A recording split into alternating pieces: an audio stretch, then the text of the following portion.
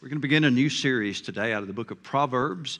Yes, we will take a break for the Christmas holidays, of course. But in the meantime, here we are, God's wisdom for living. Let's stand together as we read from Proverbs chapter 1. Proverbs chapter 1. My son, hear the instruction of your father, and do not forsake the law of your mother. For they will be a graceful ornament on your head, and chains about your neck. My son, if sinners entice you, do not consent. May God bless the reading of His Word today is my prayer. You may be seated. Wisdom for living. The human author of the Old Testament book of Proverbs primarily was Solomon. The visit of the Queen of Sheba, which most scholars associate with modern-day human, was prompted because she heard the wisdom of Solomon, but she wasn't alone. That was in 2 Chronicles 9. 2 Kings chapter 4 says that all the kings of the earth heard of his wisdom. And people visited Solomon to hear his wisdom, and then they went home and told everybody about what they had heard. It was an incredible way of spreading the news of Solomon and his wisdom. But Jesus said this about that encounter in Luke chapter 11 and verse 31. The queen of the south shall rise up in judgment with the men of this generation and condemn them. For she came from the utmost parts of the earth to hear the wisdom of Solomon. And behold, a greater than Solomon is here. That was Jesus. You see, when Solomon was a child, he had an encounter with that one who was greater than Solomon. And in that vision, he was given the opportunity of asking for whatever he wanted, and he asked for wisdom. And this, of course, greatly pleased the Lord, so he gave him not only wisdom, but he gave him power and wealth as well. The Bible says, beyond all of those who had been in Jerusalem, either before or since. But a greater than Solomon is coming. Solomon had his wealth, Solomon had his wisdom, but Jesus is greater. Jesus is greater. So as this book was written, it was like all of the other scriptures inspired by the Holy Spirit, so that Solomon's already vast treasure trove of wisdom then was empowered by the Spirit of God, so that his Proverbs, which comprise the bulk of the book, then were put together exactly as the Holy Spirit intended. There were at least two other contributing authors, a guy named Agur, whom we know very little about, and Lemuel, again, who we know very little about. But overwhelmingly, they are the words of Solomon, inspired by the Spirit, and then later compiled and arranged under his supervision during the reign of a king named Hezekiah, who commissioned the scribes to put them all together. So that what we have before us, it wasn't like Solomon, like many other cases in Scripture, would sit down inspired by the Spirit and write these out. No, these were Proverbs. They were carefully preserved. But then they were arranged many years later so that they were both spoken under the inspiration of the Holy Spirit and then recorded and arranged under the ministry and leadership of the Holy Spirit. We have then God's inspired book of wisdom. His introduction tells us that he has before him the goal of knowing wisdom and understanding, and to receive instruction of wisdom, justice, and judgment. In today's world, our educational efforts are supposed to be kind of value neutral. That's the goal. We want to just convey information. But of course, we as a culture, we as a country, and I'm sure any other country around the world, are really not capable of providing a completely value-free education. And those of you who've gone through education, those of you who are going through it now, know that it really doesn't matter what the course of study is, what the class is, whether it's kindergarten or graduate studies. You are likely to also hear, along with the instruction, a lot of ideas and opinions that belong to the teacher. Such is the way of education. We're not really good enough, I think, to withhold everything about us, whether good or bad, And listen, while we might lament the bad ways that happens, aren't you thankful we've got a lot of Christians in the public school system? And their values, therefore, and ideas are going to come through as well. Well, Solomon makes no claim whatsoever to offering instruction and understanding without a corresponding application of justice. And when he speaks of knowing justice, he intends for his audience to know what is right and what is wrong. That's what justice is all about.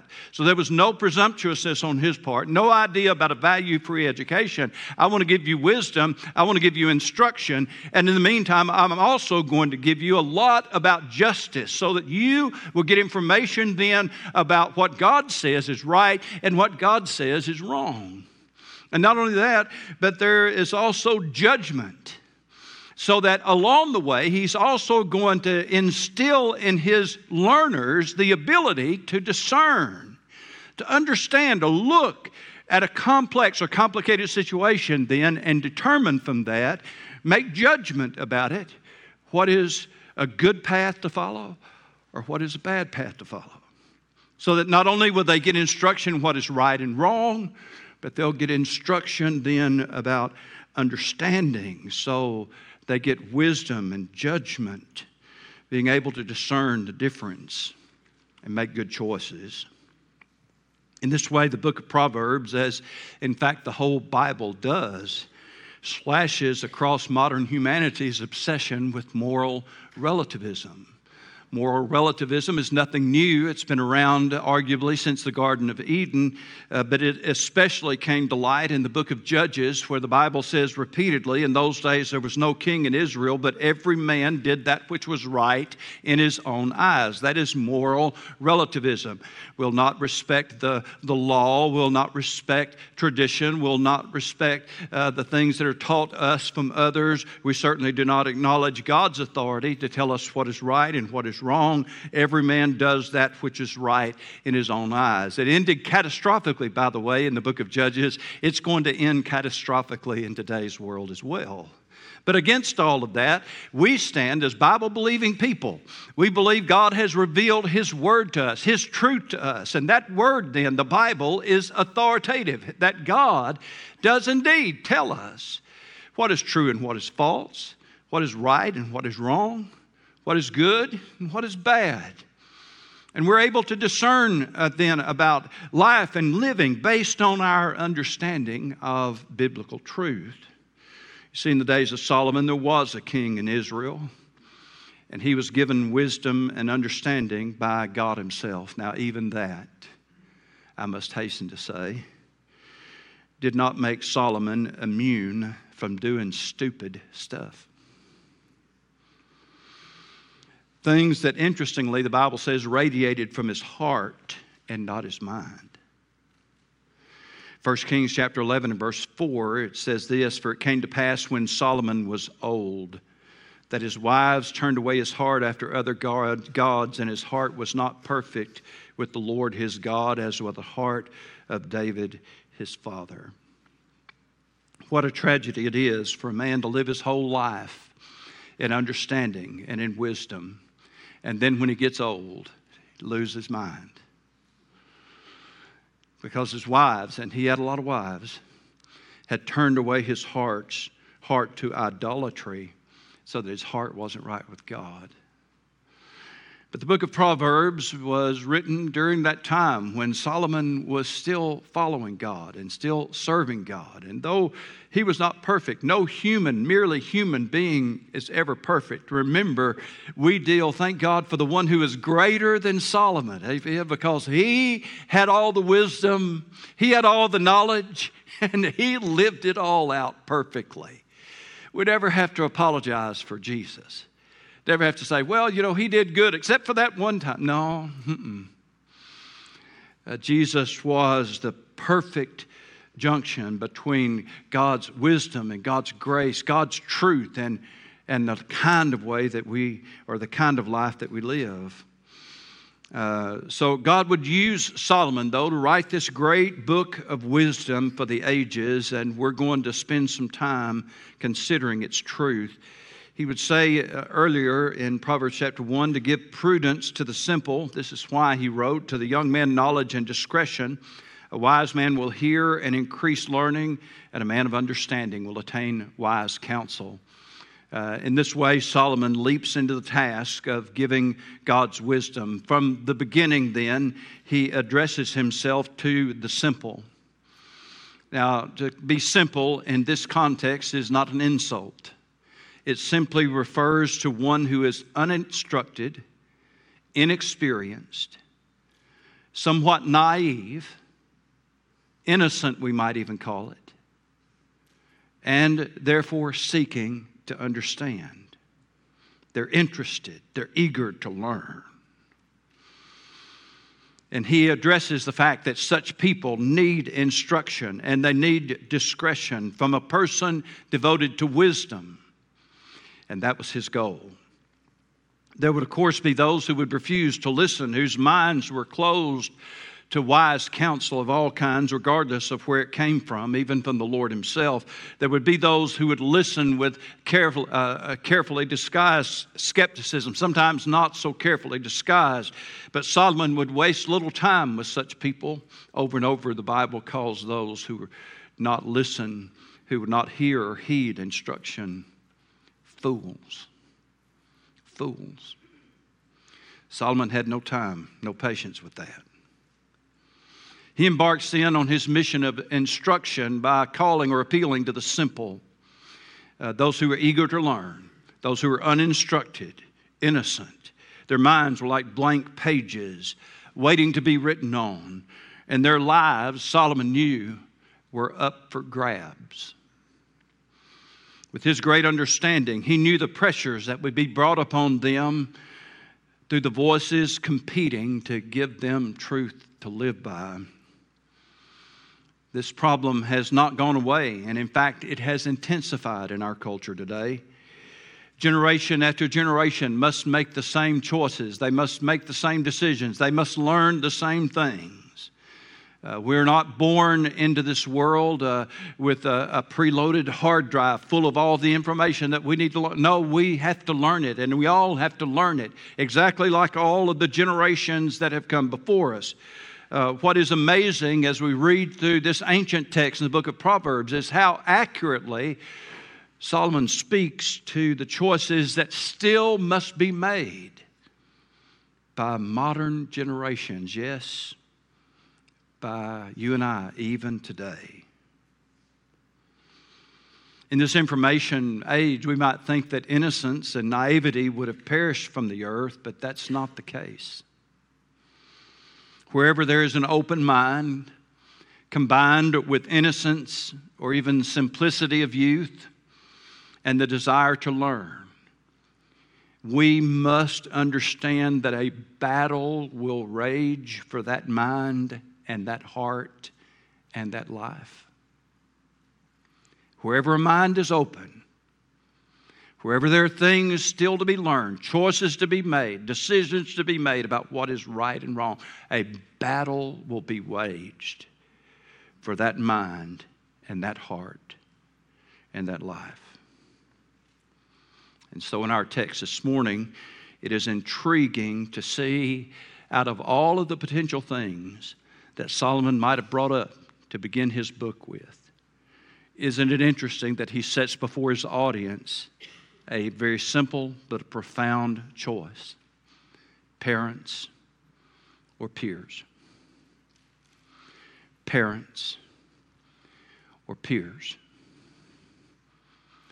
Will we listen to our parents or will we listen to our peers? And so we'll just jump right in this morning because he begins by talking about parental wisdom. Here he says, the instruction of your father, and do not forsake the law of your mother, for they will be a graceful ornament on your head and chains about your neck. What he says by this, it'll be like a crown on your head and like a beautiful chain that you hang around your neck. These are things that look good on you, and you wear them because they increase your attractiveness. It looks good.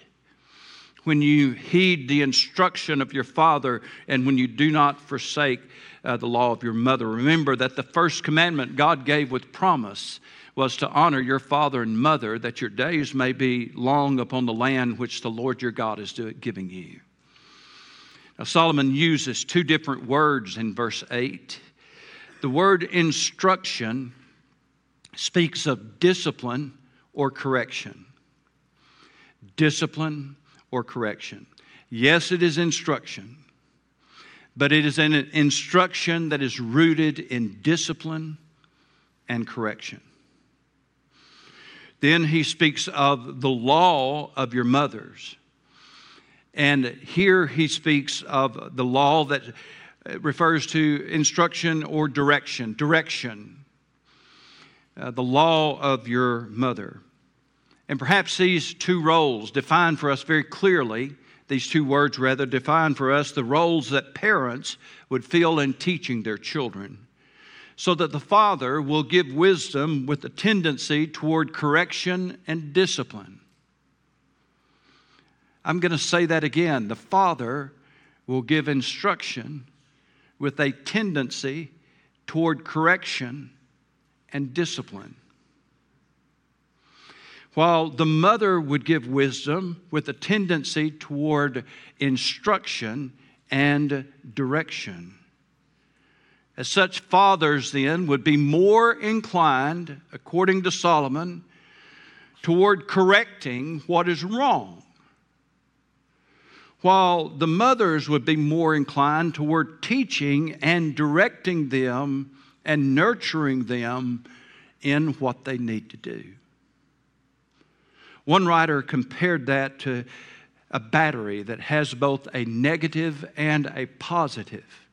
And in order for the power to flow out of that battery, you have to have both. It has to have a negative side and a positive side. So that the wisdom that we receive from our parents, and this is where this whole book starts, the wisdom then that we would receive from our parents would come to us with a flow of a negative side in a way, tending toward correction and discipline, and a positive side tending toward direction. We need both. This influence then, when accepted, looks very good. And I want to tell you right now this morning as I'm preaching this message here at our church, and it is such a blessing to me when I get around so many of our young children around this church and see them behaving respectfully and obediently. And to see them say, yes, sir, and no, sir, and yes, ma'am, and no, ma'am, and please, and thank you. If your kids are doing that, keep up the good work. It looks good on them, and it looks good on their parents. I remember the first time I heard an adult correct one of my children for saying sir to them. Oh, I tell you, I had to kind of get a hold of myself a little bit because I was going to respond with a little bit of hostility. I'm going to tell you, I hope I did graciously when I said, no, I have taught my children to say yes, sir, and no, sir, and yes, ma'am, and no, ma'am. We've worked very hard on this, and we want that to continue. One of the most frightening aspects of our culture today is the fact that we're now raising a third and fourth generation where there's no fear of the Lord in their home and no divine source of wisdom to be brought to them. It is terrible when children grow up in broken homes and become the product of dysfunctional families. And you may think that I'm talking about divorce, and I am to a degree, but that's only part of it. You see, families can become dysfunctional whenever God's plan is ignored. Whenever God's plan is ignored. And if fathers then are not the spiritual leaders of their family so that they could provide a wisdom with an emphasis on correction and discipline as God intends, then the mother then becomes the one who has almost complete responsibility for the nurturing and direction of the children. And we tend then, if we're not careful, to leave out that strong emphasis on correction and discipline. As spiritual leaders in one of the Lord's churches, we are here to try to help you. We see a lot of single moms in our family, in our church family, and we know what you're going through. And when you need help, we'll try to help you all that we can. But you understand the challenge that is before you when you look at this passage where God intends for His wisdom to be communicated from a father with an emphasis on correction and discipline, and from a mother with an emphasis on nurturing and direction. When those two work together as God intends, when you have then a group of people who understand that a family who understands that the fear of the Lord is the beginning of wisdom, and you've got parents then, a family structure that has it right, then the rest of it can continue and pass along then to children, and from them to grandchildren and great-grandchildren. I bring to your attention the words of Hebrews chapter 12 this morning, verse 7, where the writer says, "If you endure chastening, God deals with you as with sons. For what son is there whom a father does not chasten?" We call that a rhetorical question. What son is there whom a father does not chasten? And in the days when this passage was written, the writer of the book of Hebrews was asking that rhetorical question. And you know, a rhetorical question is one that demands an obvious answer. And the obvious answer is, there's not any. There's not any. That was true in the days when the writer of the book of Hebrews wrote this epistle. What son is there whom a father does not chasten? But if you're without chastening, of which all have become takers, then are you illegitimate and not sons? And that is that the only way this would happen was for a child to be a part of a family, but he was not the child of a father, and therefore the father won't discipline him because he's not his. But if you are the true offspring of your father, the writer of the book of Hebrews would say, then your father will provide you with chastening and discipline. What a world we live in today. What a world. The problem of absentee dads, of fathers who have no interest in being a father or a dad, the problem is of catastrophic proportions in our culture today. The writer of Hebrews goes on, verse 9, "Furthermore, we've had human fathers who corrected us, and we paid them respect. Shall we not much more readily be in subjection to the Father of spirits and live? For they indeed for a few days chastened us as seemed best to them, but He for our profit, that we may be partakers of His holiness." Within this kind of framework, this perspective of where we live today in American culture, it makes the role of spiritual leaders so vital. And we all need to understand that. And so he introduces us then to the parental voices who will offer us wisdom with both a positive side and the emphasis of nurturing and directing, and also a negative side with the influence of corrective measures and discipline. And by heeding that, you'll have a crown on your head and a beautiful chain around your neck. But of course, along with the parental wisdom, there are also peer voices. "My son, if sinners entice you, do not consent." The enticing voice of peers. Notice the plurality. If sinners entice you. Whether organized gangs or disorganized groups, Solomon knew that his sons would hear the voice of those who would call them to forsake wisdom, to forsake God's truth, to turn away from their parents and all of their ideas and ideals of what is wrong and what is right. So that it isn't necessary then for us to think necessarily about what you're being enticed to do as it is what you're being enticed to abandon. And what you're being enticed to abandon, what you will be enticed to abandon, is to abandon your parents and their truth. And I guess perhaps it is rather common for children to get to the place where they think their parents are the mutual enemy to all things fun in life as you want to live it. And after all, kids crave social interaction. Don't think for a moment the enemy doesn't know it. He does, and he exploits it. We crave social interaction. We need a crowd to hang around with.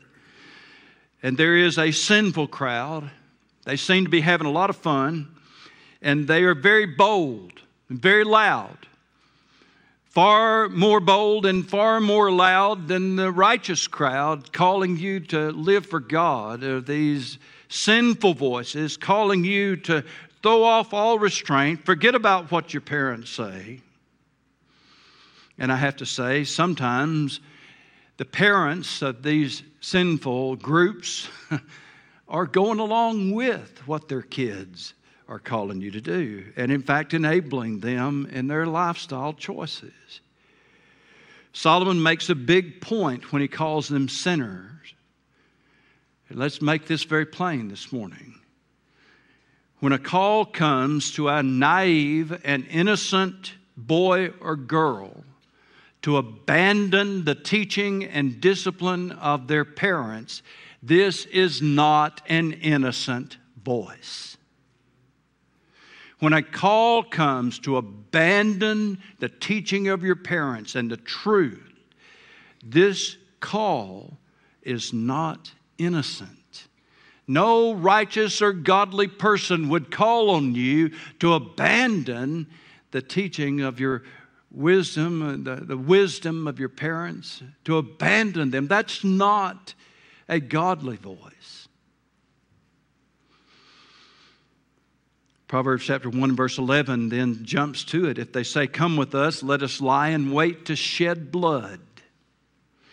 Let us lurk secretly for the innocent without cause. Let us swallow them alive like Sheol and whole like those who go down to the pit." We might think that Solomon would have kind of worked up to that a little bit, that he might have held murder off for a while.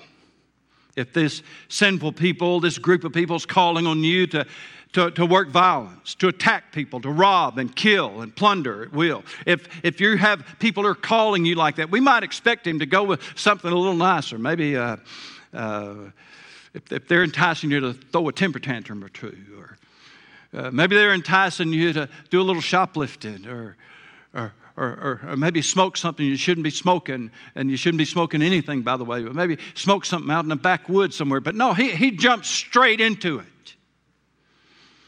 One writer pointed out that sin needs no process of evolution. It leaps full grown into our experience. And remember, the very first family that ever existed had a man in it who murdered his own brother and then threw his insolence into the face of God himself. Sin comes on the scene full grown. And Solomon acknowledged that. The proposition, they propose a time of violence and bloodshed and death when young people can cast restraint to the winds and move in random acts of bloodshed. This is not that far removed from America today. I grew up rather fascinated by Bonnie and Clyde. That sounds a little odd. I know that's out of the far realms of something. But I was. Part of that was because we went to the Louisiana State Fair every year, and the car that Bonnie and Clyde was killed in was on display, or at least they told us that was it. I think it was it. Probably was it. Maybe not it. But anyway, they it's kind of like the internet. You didn't trust everything folks at the fair told you, but they told us that's what it was. And, man, I looked at all that, and my daddy told me the story how they were killed not far away, and then when I got the chance, and I had to sneak around to do that, and even then it was the cleaned up version on TV, not the one you went to see in the theaters. And those of you who remember how they used to clean up movies so you could watch them on TV know what I'm talking about. But then I had to sneak around to watch it. Faye Dunaway, Warren Beatty, Bonnie and Clyde. It was a glamorized and romanticized version of those people devoted to death. Today's gaming culture is immersed in random acts of violence, all of them aggrandizing bloodshed. The higher the body count, the better. Little wonder that random acts of violence and murder have become so common these days. And they're playing out in streets all over our country, as these people then are often raised without a father and mother at all who know anything about God's wisdom, and so they can't put it on them. And those open minds and open hearts then are quickly lured into the voices of their peers, not innocent voices. And they're leading them right down the road that Solomon describes. In verse 18, he says, they lie in wait for their own blood. They lurk secretly for their own lives. So are the ways of everyone who is greedy for gain. It takes away the life of its owner. You see, these people, their peers, probably don't even know themselves how dangerous their lifestyle really is.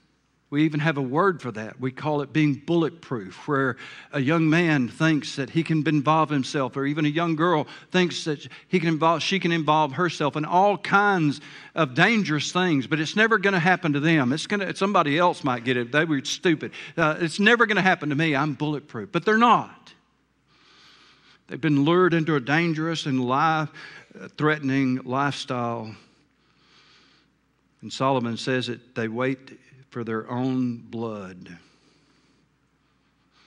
How does it play out in our world? See if this sounds familiar. Here's a group of kids, and they start hanging out and running around together. When they start going astray, the first thing they do is they start covering up for one another and lying for one another. To their parents, of course, who are their mutual enemies of all things they want to do that's fun and helpful and all these things. These are my friends. These are my friends. And they might not think of themselves as a gang, but don't mistake, they do have their own initiation. There's a price you have to pay to get in with the group. And a lot of times the first way that is going to play out is you're going to have to go against what your parents have taught you. So they're running around together. They're covering up for one another. They begin to go through their initiation rituals. First it's smoking. Next it's drinking. Maybe it's doing drugs and partying. Then the parties progress, as they always do. And it isn't long until somebody's busted. It isn't long until somebody's pregnant. And it isn't long until somebody's dead. And that scenario plays out in this city over and over and over and over and over. And so God puts before you a simple proposal. Parents or peers. Parents or peers. And young people, if you've got godly parents, and I don't mean to say by that if you have perfect parents, your parents aren't perfect. But they can be godly, because the Bible talks about being godly all over the Scriptures, all over the Old Testament and New Testament. You'll find people who are godly, people who are righteous. They're devoted to God. They're devoted to biblical truth. They may not always do everything the Bible says, but they know that the Bible is always right. They lead you then in the paths of righteousness for His name's sake. They take their job as parents very, very seriously. And you, young people, have a choice to make. Parents or peers. I would like to say that the influence of peer group has never been more powerful than it is today. But I can't say that. What I can say is that the influence of peer group has risen to a whole different level through the internet, social media, and the fact that nonstop you have this always around. You can't disconnect from it. And for every 5 minutes you'll spend in conversation with your parents on any given day, only God knows, and your ISP provider, how many minutes you spend listening to your peers. Parents or peers. You say, well, Brother Rich, how do we respond to this? Well, first of all, I'll talk to the parents and grandparents in the group, and I'll include us both in that. And though you may have gotten your kids already raised, you haven't raised your grandkids yet. And sometimes it might be your role as a grandfather and a grandmother then to provide that wisdom and instruction. Don't be afraid. Don't hesitate. You need it. They need it. Your kids, your grandkids still need to hear the voice of wisdom. The parents especially, devote yourself to giving your kids wisdom. Don't compromise your moral authority. Invest in living a life before them and teaching them. And then kids, listen to your parents. Obey your parents. Honor your father and mother, so that your days may be long upon the earth. Let's stand together, please.